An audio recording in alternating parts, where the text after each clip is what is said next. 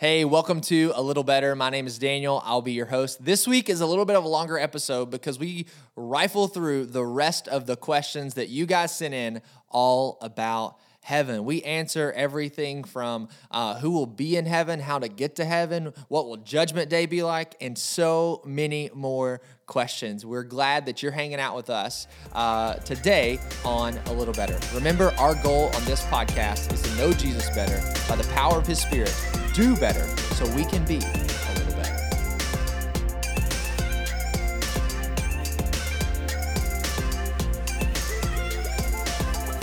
Hey, and welcome to A Little Better, week 4 of Heaven Questions. We are still talking about heaven. Feels like week 4 to me. It feels like week 4 to me as well. Based on the questions, we'll be doing this through Christmas. Yeah, we'll be like, welcome to 2022, week 24 of Heaven Questions. A little more of heaven. We should change the name of the podcast to not A Little Better, but A Little More Heaven. Yeah, there we go. Maybe we'll do a spinoff. All right, well, let's dive in because we got some questions to go through this week. All right. More than we can imagine or understand sounds like a lot. Will we be able to handle the overwhelmingness of heaven? Yeah, sure.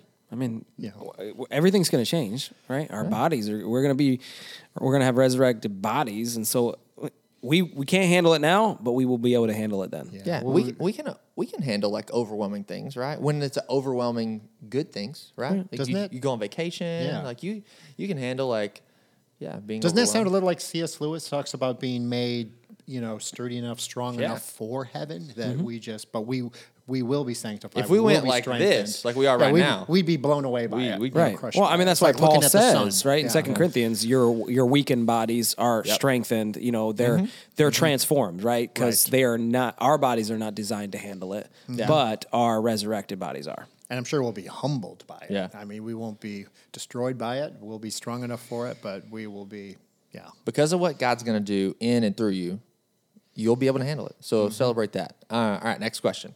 How will we even know we're in heaven? Will it just be like we woke up and it's another day, but it just is going to last forever? I think someone's watching too many movies. It's just all these movies where people, you go through the whole thing and you finally realize they're dead the whole time or something like that. But I can't imagine not knowing you're in heaven. But to me, it's just that it seems like a popular, it makes for a good movie. There's so many TV shows and movies that they're like, wait, I died? You did that well. I mean, I think you could try out for one of those soap operas. Yeah, if you haven't watched like The Good Place, that's the premise of The Good Place. It's funny. That's a whole other discussion. That's a whole nother. There's actually some other questions that I feel like you watched The Good Place, didn't you? Oh, boy. There's going to be no question you're in heaven, just to make it clear. When you're in there, you'll know it. Okay, this is another question from The Good Place. Next one. Is there an orientation? From The Good Place.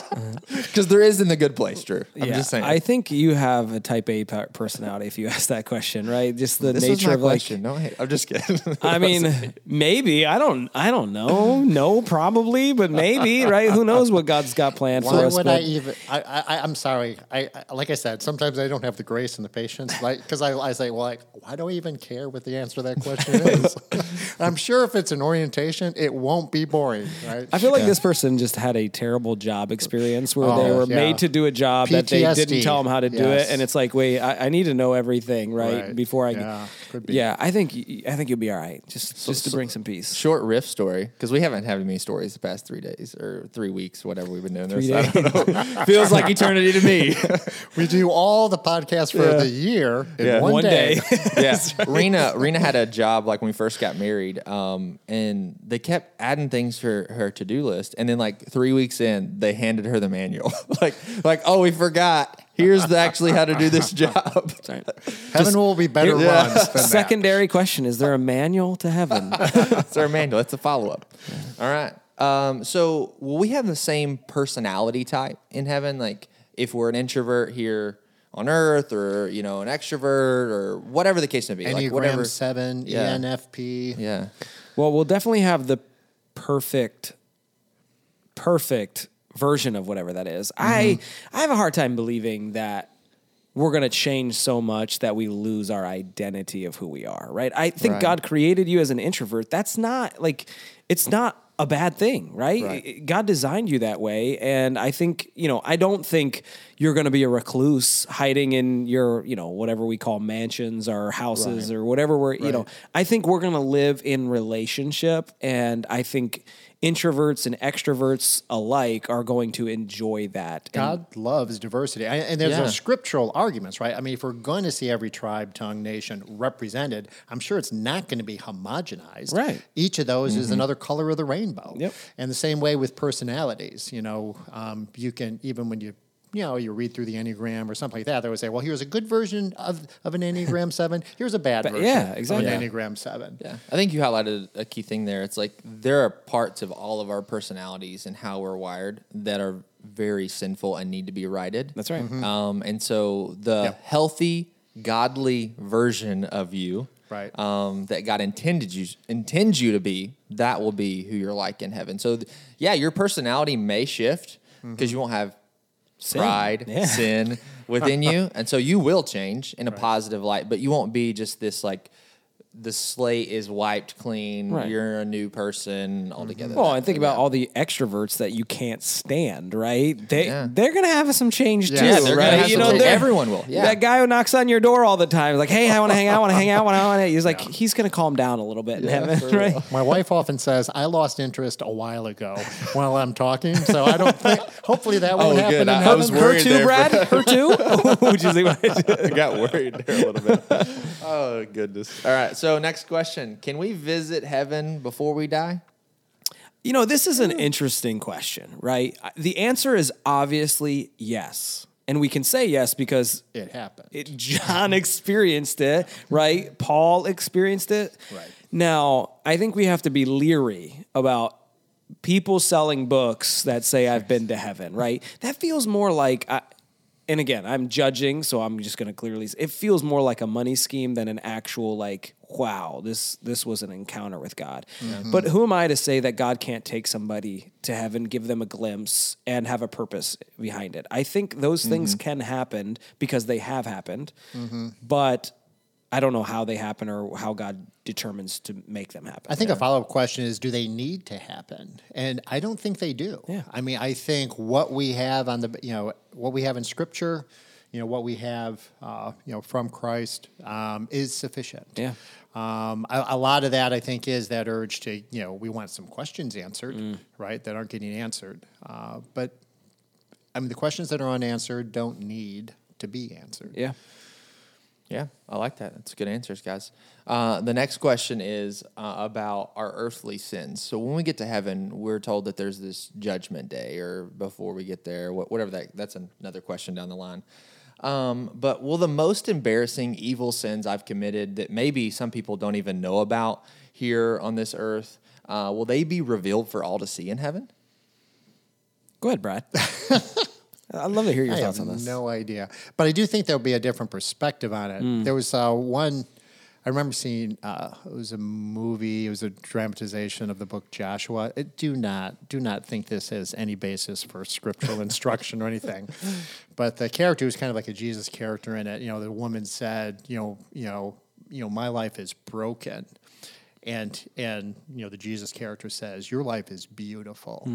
And and it was like this glass had been broken and just put back together in a beautiful way. But I do think that there's going to be ways in which even our sin ultimately glorifies God, just in terms of, because it is a demonstration of grace, because we see through, yes, horribly regret that I have sinned, but all my focus will be on how great God's grace was, and what He produced through it. And would I have ever come to see Christ the way I did without those failings?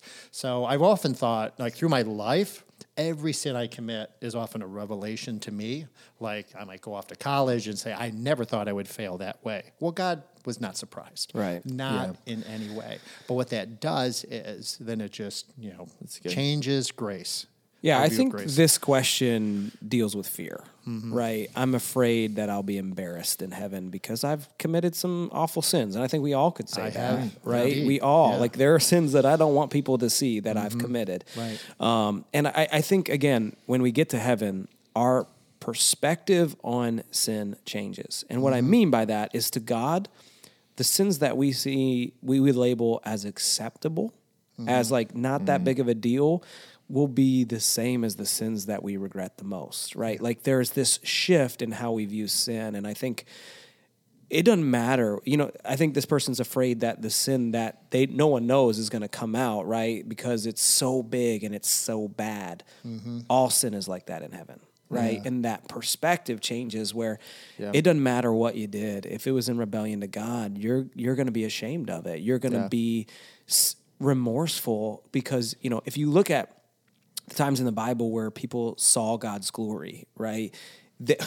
What's his name say? I think it's Isaiah. Woe to me, woe to me, right? And why is he saying that? Because he's recognizing how sinful he is. And I think for us at the judgment seat, it's all going to be the same, right? Sure. It's going to be this commonality of like, woe are we?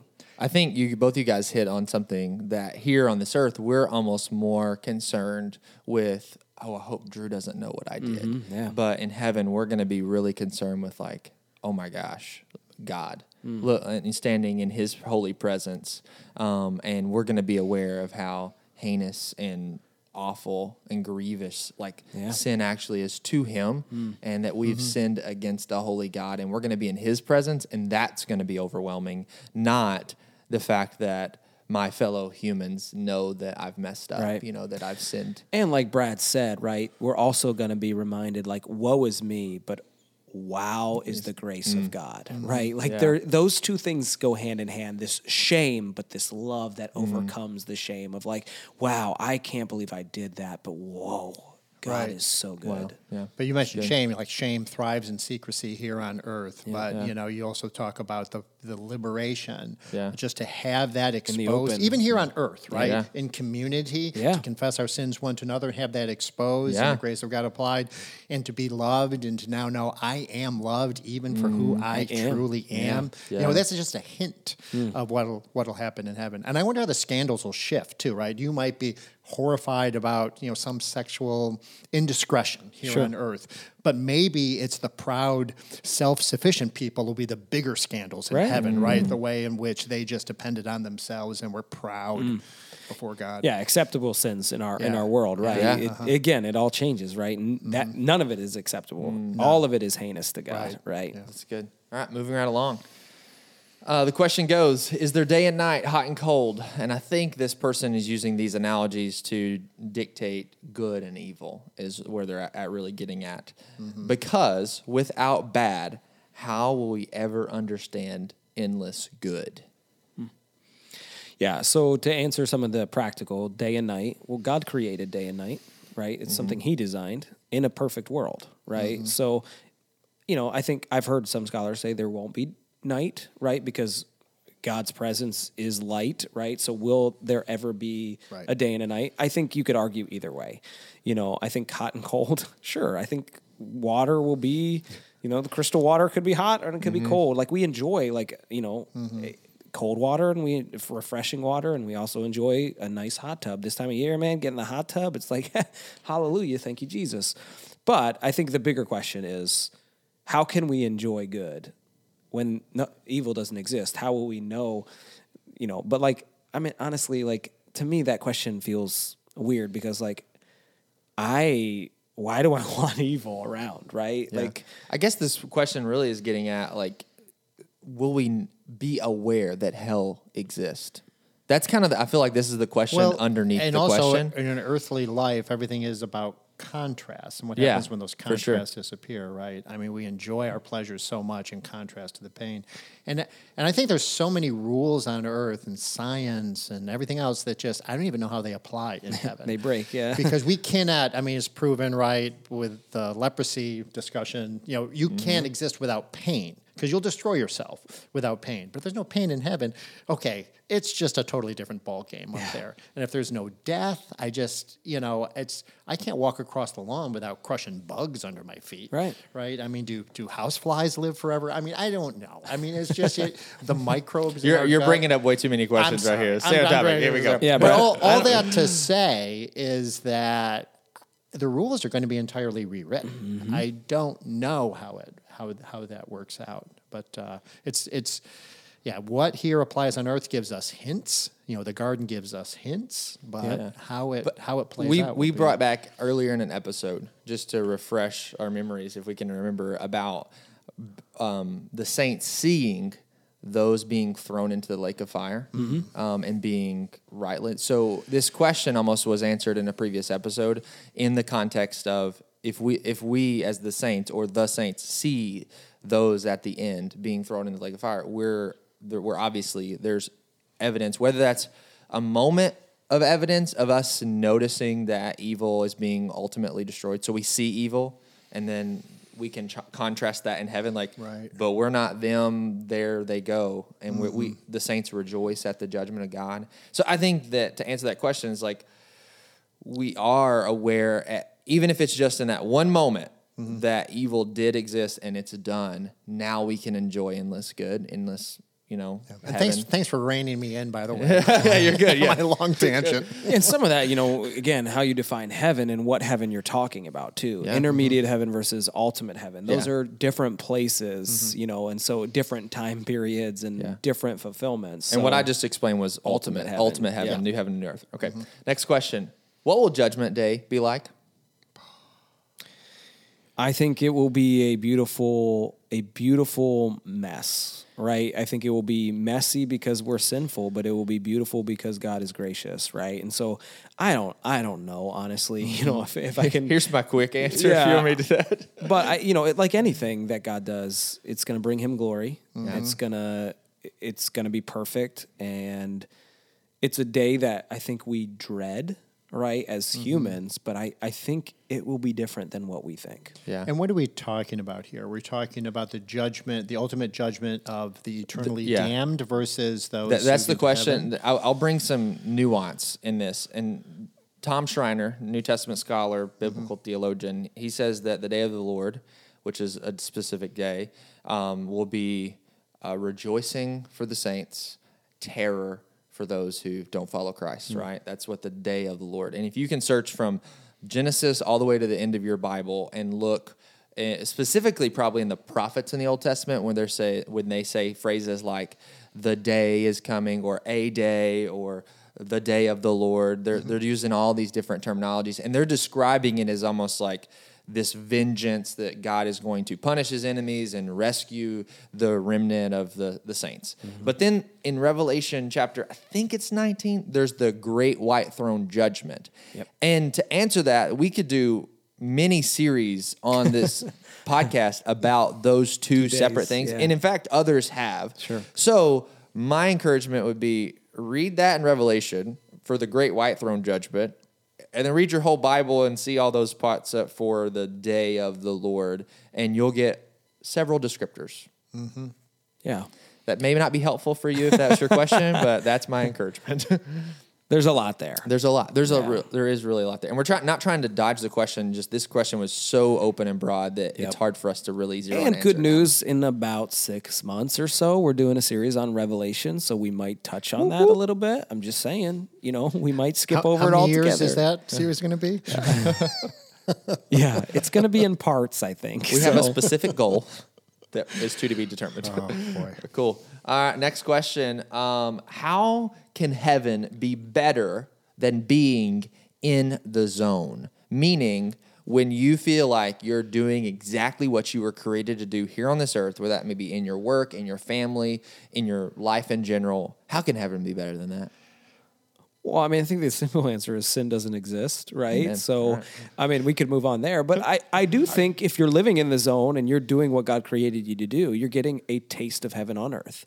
And I think we can experience heaven on earth, right? We're going to talk about it in this next series, just to give you a window into where we're going next. We're doing a series called Heaven Invades. So right out of heaven, we're talking about Jesus coming to earth.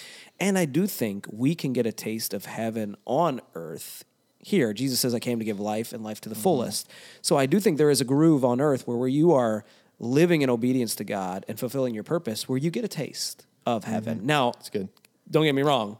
Sin's still here on this earth, so that taste is minimal compared to what we're going to experience. Amen. Yeah, it's good. I love it. Is he talking about like zone, like McKaychick sent me high, all that work on flow and those zone experiences. I don't know. But there's a lot of that is just like people who get into a zone. It's a flow experience where they're just at optimal, performance, where you think about athletes or whoever, they just key in, everything else disappears, everything feels right. Yeah, but your body's still limited. You're still limited by sin, and you're corruptible. You're gotta go to bed. Imperishable. You got to go to bed. Yeah. So heaven can be better because all those limits that sin and the corruption puts on us, even though we're in the zone, we still have limits. Right. We still are limited. And in heaven, that's not to say that, okay, now you get to work for it, but sin doesn't exist. That's why it's better. Yeah. So will we always be at peak capacity? I don't know. But I mean, I think there are rhythms. You talked about rest, and the rest thing. I think that's probably going to be true, though. Yeah, it'll be rhythm. It's going to be perfect, however it works. But cool. All right, another question about heaven. This person really dives into this question, citing a lot of verses in Revelation. And the question really is, why are only God and his son, Jesus, worshipped in the book of Revelation? And I'm guessing, I'm going to have to do some deductive reasoning here, but I think what this person is talking about is the Trinity, and why isn't the Holy Spirit explicitly mentioned as being worshipped as a part of the Godhead, Father, Son, Spirit?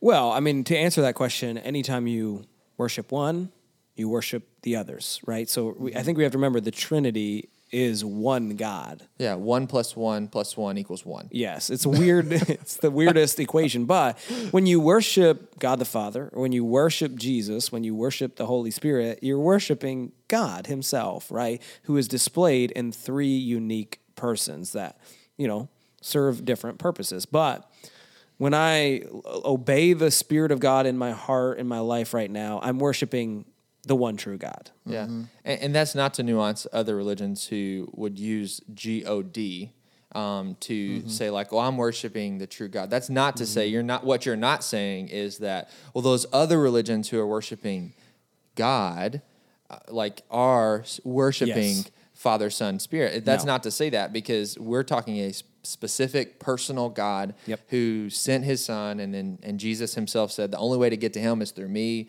And in that context, in that very specific context, when you worship God, the Son, the Spirit, and you're doing it rightly, it's not to elevate one above the other. They're a Trinity. Even talking this, it feels like we're talking in circles, but it's hard to wrap our mind around. We can't. Yeah, I think I remember a friend, before he became a Christian, he read the Gospel of John, and I asked him what he thought of it, and he said, I think Jesus really wants us to know the Father. And I just thought that was like the most beautiful answer to what John was trying to do. But you see Jesus continually pointing to the Father, and the Holy Spirit often playing a background role. The Holy Spirit, and you can see this in John's, when talking about Jesus' upper room discourse, about the Spirit coming, that the whole purpose of the Spirit, is to make known Christ. Yeah. So there is a bit of that hierarchy in there, and they're all co-equal, they're all fully God. Yeah. But there's that role of each. I was wrestling through that question and kind of going to some of these citations in Revelation that this person sent in, and could it be, this is just my question, is like the Holy Spirit's a seal, and it's living inside of all of us, and it's present, all present. I mean, so just because it's not explicitly mentioned, and they bowed down to the Spirit of God, it's not to say that the Holy Spirit isn't absent from the end times, and he's not absent from heaven. He is fully present. And it's hard to, how do you quantify a spirit? Well, not only that, but how do you remove the Spirit when it's one God? You can't. Right. You can't. It's weird because they manifest themselves in three persons, right? But it is still one God, and so you can't have one without apart from the other. Sure. So even if God the Father is mentioned, really God the Son and God the Spirit is mentioned because they're one God, and so you can't manipulate it where you're like, oh, I worshiped God the Father today, but Jesus and the Spirit didn't get any of me. No, that's not how it works. When you worship God, when he's mentioned, it's all three of them, even if they're not specifically named. Right. Yeah. In week 2 of the series, this is the next question. You mentioned, you kind of put some defining terms around intermediate heaven, ultimate heaven. And in ultimate heaven, you talked about heaven and earth being overlapping circles. If you had our equip email, we shared this video about the Bible Project that they did this great video of heaven and earth. So just to define this, even just a clear answer. So is the new heaven and the new earth 2 circles that are overlap? Are they 1, 2, 1? Which one are they? It's one heaven. Okay, yeah. Yes, heaven and earth basically collide together to create our ultimate home. Yeah. Right. So, Good. yeah, it's just one place. Cool. That's great. Next question. Is there anything that would prevent me from getting to heaven? Yeah. 100%. Yeah. What I mean, if universalism is not true, right? We talked about that before, that not everyone gets to heaven. There must be things that prevent people from getting to heaven. But it's our sin, right, that prevents us from getting to heaven, our lack of holiness. So you got to find a way to get rid of sin, because no admission, right? I mean, you will ruin heaven if they let you in, Right. with sin. So how do we get rid of that? And we can't tip the balance like Muslims do, just pile up more good works than bad works. We can't earn our way in. The only way is just to be washed clean in the blood of Christ. So to give up all pride, all claim, all credentials, except, he said I could get in, and in Christ, save me. So yeah, what keeps us out of heaven is turning down God's offer. Yep. Which Yeah, God's sure. offer is? God's offer of salvation, of payment for sins, and a new heart and new spirit and righteousness. There's an illustration I love where you take 2 books, and one book says the words and deeds of Bradley T. Files, and the other book says the words and deeds of Jesus Christ. And then you rip out the inside of one and put it in the other, and rip out the inside of the other and put it in there. So when you open up Bradley T. Files, it's everything that Jesus did. And Jesus took on everything that Brad did, and let it burn on the cross.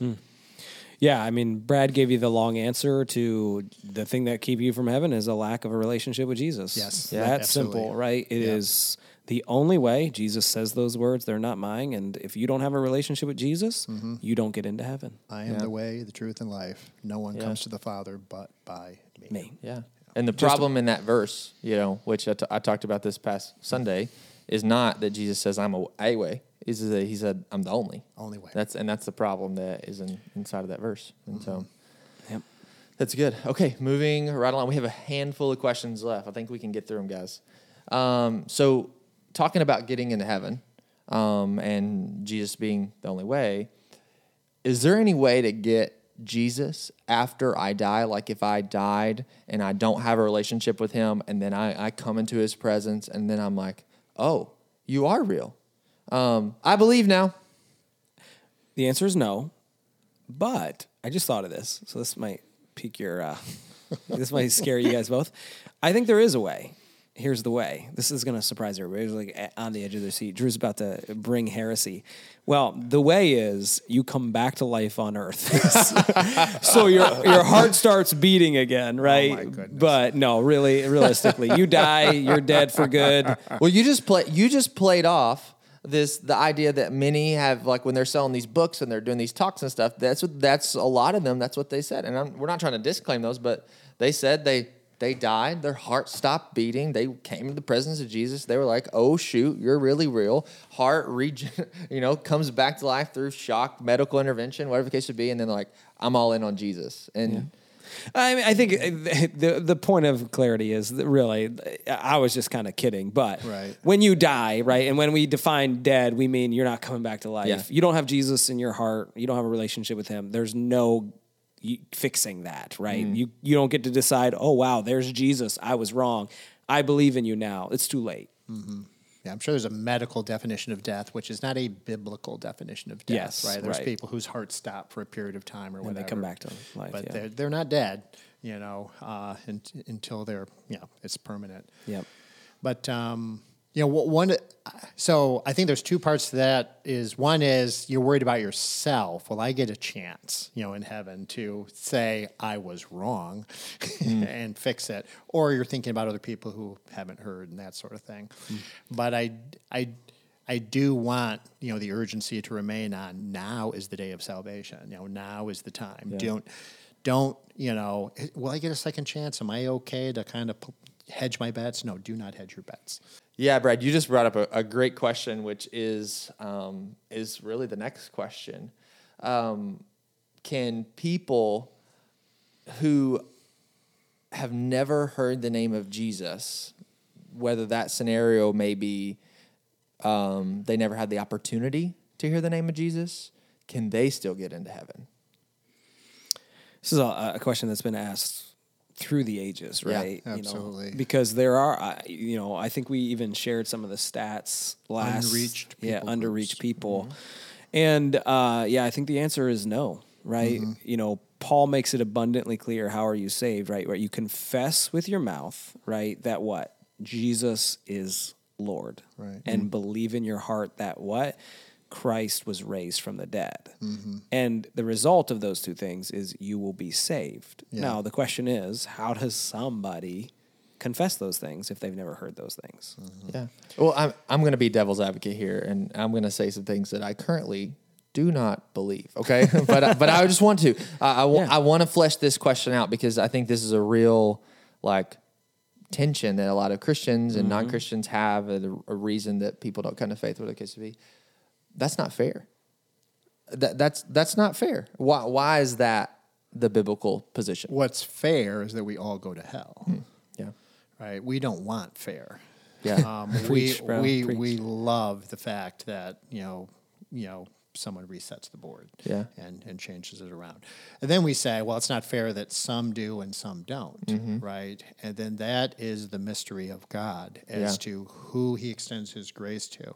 And the fact that he extended his grace to me doesn't mean I was any better or different or had any merit. Just somehow God's glorifying himself in the people he saves, and he's also glorifying himself and vindicating his justice and his holiness in those he judges.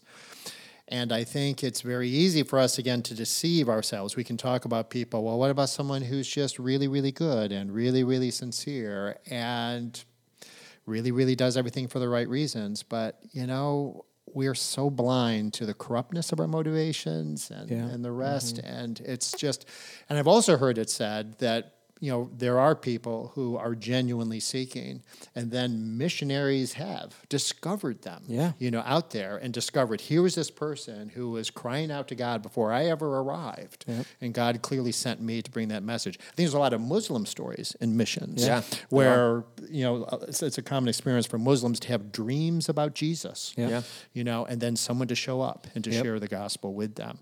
So it's a hard question. I don't ever want to say it's not hard. But again, what that should, I think the question then is, why am I not a missionary? Right? Yeah. Well, you are. I am. And why, there's many ways, and why, and how can I support missions? Yeah. Right? I mean, let's be terrified and make it as urgent as possible to reach those people who are unreached. Yeah. I think just to bring some biblical support in this and give a resource recommendation, I'll start with the resource, the Knowing Faith podcast. It's a Village Church resource from Village Church in Texas. They're walking through the book of Romans this season, which a lot of these answers, this question is really tied in the book of Romans really thoroughly.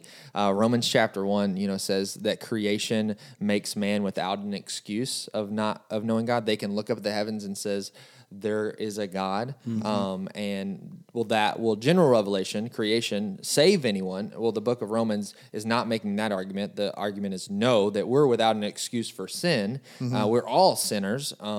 Whether you've heard the name of Jesus or not heard the name of Jesus, you are a sinner. But then Romans 10, and where you dipped in, Drew, it says, how can someone be saved? Well, they know Jesus Christ. They hear the message of the gospel. They repent from their sins. They believe in him. They confess him with their mouth.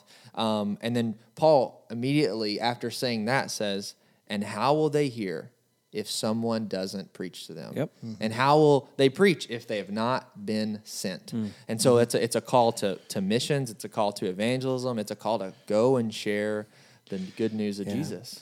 Well, and I like I love when people ask me that question. That's not fair, right? Yeah. Guilty people don't get to decide what's fair and what's not, right? And that's all of us, right? Who gets to decide what's fair? The perfect person, right? I wouldn't want someone who's guilty of something determining justice for me, right? Yeah, None of that's us such a would good want point. that. Yeah. Right? But yet we do when it comes to things we don't understand. At the end of the day, like I said on Sunday, it's all about trust. And who am I going to trust in? A perfect person or a guilty person? Yeah. I'm going to trust the perfect person all day long. The problem is, and I dove into this a little bit in the talk is last week, but we're really good at self-deception. We're really good at deceiving, and the person we're best at deceiving at is ourselves. Yeah, sure. There was a study in 2004 by World Report that asked 1,000 Americans this question: who is most likely to get into heaven? And in 2004, like Bill Clinton was president, and I may mess up these stats, but it's like he got like 64% of, or 54% of votes, and then Oprah got like 64%, and then Michael Jordan had like 70% or something like that. Mother Teresa was the top voted person at 79%, but there was only one person that outvoted Mother Teresa. It was me. Like 999 Americans voted the answer. themselves? Not me, but me. Like legit. This is a real study that happened. Oprah and me. Michael Jordan and me. I have a feeling that might come out in a They were sermon. outvoted. They were outvoted. Like all those people were outvoted. Other than like, oh yeah, Oprah is like 60% likely, but me 99%. I'm 99% certain I'm going to be in heaven. It's like what?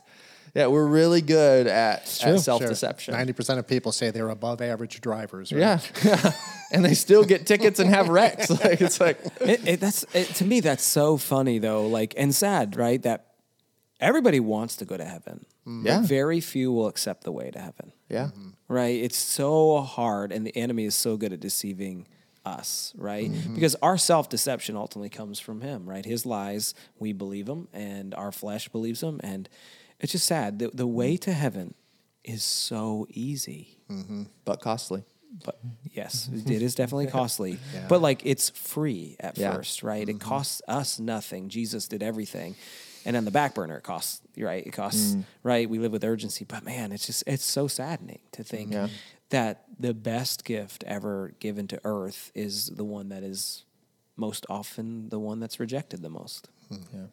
Yeah, we can. It's always a horizontal point of view, right? We're always comparing ourselves to each other and saying, "I'm pretty good on the curve," you know. Yeah. But the vertical comparison is the one that matters, and none of us measures up. Yeah, absolutely.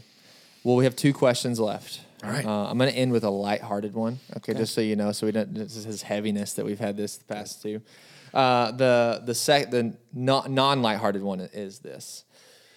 You've called us through this whole series and even earlier to have hope and joy, even in spite of, while we're here on this earth, grieving and mourning.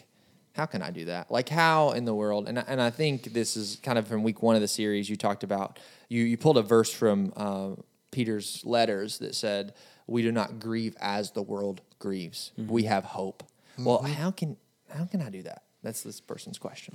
Well, I mean, I think we have to recognize it's hard, right? Yeah. You know, I'm not saying this is an easy thing. I'm saying it's a achievable thing. It's still grief. Yeah, it's still exactly. grief. Right? Like I grieved my dad, who I had all the hope in the world. I knew he knew Jesus. I knew where he was going to be. It still hurt like crazy. So I'm not saying that's the great thing about Revelation 21, right? Like there will be no more hurt, right? Because we understand hurt. But hope, you can have hope in spite of pain, right? You can have hope in spite of grief. And that hope, I believe, brings healing quicker. I believe that hope brings a sense of peace, a sense of like, hey, I don't like this, but I know it's going to get better, right? Yeah. I think it's kind of like, this is probably a terrible illustration, but like a scab, right? Like, okay, my kids get brush burns like literally every day, and they cry and they moan. And I always tell them, like, don't pick the scab, because that scab is the hope of it's going to get better, right? That scab is covering over the wound to protect you, and it's telling you your body is healing. Yeah. And Christ is that Yeah. that scab in our life, right? Christ is a scab. Next sermon series. I know, seriously. Jesus the scab. I told you it was a terrible example, but You're going to stick with that. yeah, you know, let's, Yeah, but you're not asking us to say, okay, don't grieve about someone dying, don't grieve in life. No, you're not asking, and the Bible doesn't ask us that. Peter doesn't say you should have hope and not grieve. He says you should grieve, but don't grieve like Without the hope. world. Yeah. You grieve with hope, and so you can be upset about losing a relationship. Jesus was, yeah. right? He Jesus and mourned. Lazarus. He Yeah. mourned over his friend dying, and so Jesus doesn't ask us to do that. The Bible in general doesn't ask us to do that, and we're not asking anyone to do that. And think about all the good grief does, right? Yeah. I mean, how stinking shallow I am, right? But to walk through that, then I'm starting to think about deep things. I'm starting to think differently about sin. I'm starting to think differently about the priorities of life and the value of the lost and Yeah. what I need to do. good. So grief does good. oh yeah. All right. I don't think you guys are ready for this last question. I saved this one. It came in 2 weeks ago, and I'm like, this one is the last question we're going to ask about heaven. All right. I don't know who sent this in, but I want to high five them, okay? When I get to heaven, this is a real question, by the way. When I get to heaven, will I want to punch Eve in the face? This is not my question. This did come in. I Man, don't think a woman wrote that question. yeah, man definitely wrote that question, and Are he you probably sure, should have though? included Adam and Eve. Because this question was actually asked by a female in my community group, and I had to text our group Really? message, Ask and I for- said, "Did you text that in?" She's like, "No, I didn't do it. That's really funny." I'm like, "Well, we're gonna answer it." So Oh, really? no, she asked that question. no, you're not gonna want to. You're not gonna want to punch her in the face. All right, thanks for listening to that. I mean, I don't think you're gonna want to punch anybody in the face. I just, Yeah, yeah, I think that's probably the last thing I you're gonna think care Adam about. shares just as much blame yeah. as Eve. Well, I think Well, technically, he gets more of the blame. Yeah. He does. You know, He if was you the look, leader. if you look He at was the, the if leader. you you look look at at New the Testament, Romans 5. Yep. through one man. Yeah, through one man. And so the helpful biblical theology about Adam and Eve is, I would say that we would say that they're historical, real people, Adam and Eve, first man, first woman. Yep.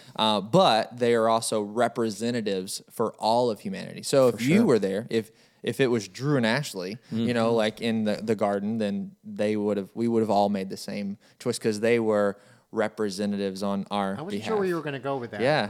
Drew and Ashley would Yeah, have made the same they would have made the choice. same choice. We all would have made the same choice. Daniel and Rena, you know, Brad and Karen, like we would have all made. well, Brett and Karen, that and I buy. you know, and we were like, well, they weren't my representative. You know, we have this mindset Right. now. It's like I do that, unless I approve of this person, and this may sound a little too political, but we say, well, that's not my representative. We get real judgy about Yeah, all kinds we of do. We get biblical real characters, judgy right? about Those it. disciples, you know, I would have just like kicked Jesus out of town, I'm sure. Yeah. I mean, I would not have gotten it. Yeah. What And- happened to this lighthearted question? I I know. was Really getting it ready to was. laugh and be like, yeah, it's been a great I was series, and saying here we maybe it are wasn't being super- judgmental. And here's the big thing. Here's the bow on the end that wraps it back to the beginning. I think the biblical message is if you will not accept Adam and Eve as your representatives, then you cannot accept Jesus as your representative. And so because He's been waiting all podcasts If you to say can't that. if you can't say Cross stitch that on the pillow. come on, Grandma, you're listening, right? She does cross stitch. My grandma does. Good for her. That's right. But if you won't accept Adam and Eve as your representative in the garden, as you know, which resulted in sin being passed to you, then you cannot accept Jesus who redeems you from your sin. Only through him. That's right. That's the end of the series. It's been fun. Heaven questions. 200 plus questions have been answered through podcast, sermons, equip email. Like we've been cranking. Never asking for questions again. You're sure? You're not sure? Yeah. You're not- Hey, it's probably made our podcast a whole lot more interesting. we have. It's been The people have spoken. the people have spoken. Awesome. Hey, well, thanks so much for listening to this series on heaven questions. We can't wait to be back with you again next week. We hope you have a great holiday, Thanksgiving this coming week, or whenever you're listening to this. We can't wait to hang out with you again on A Little Better.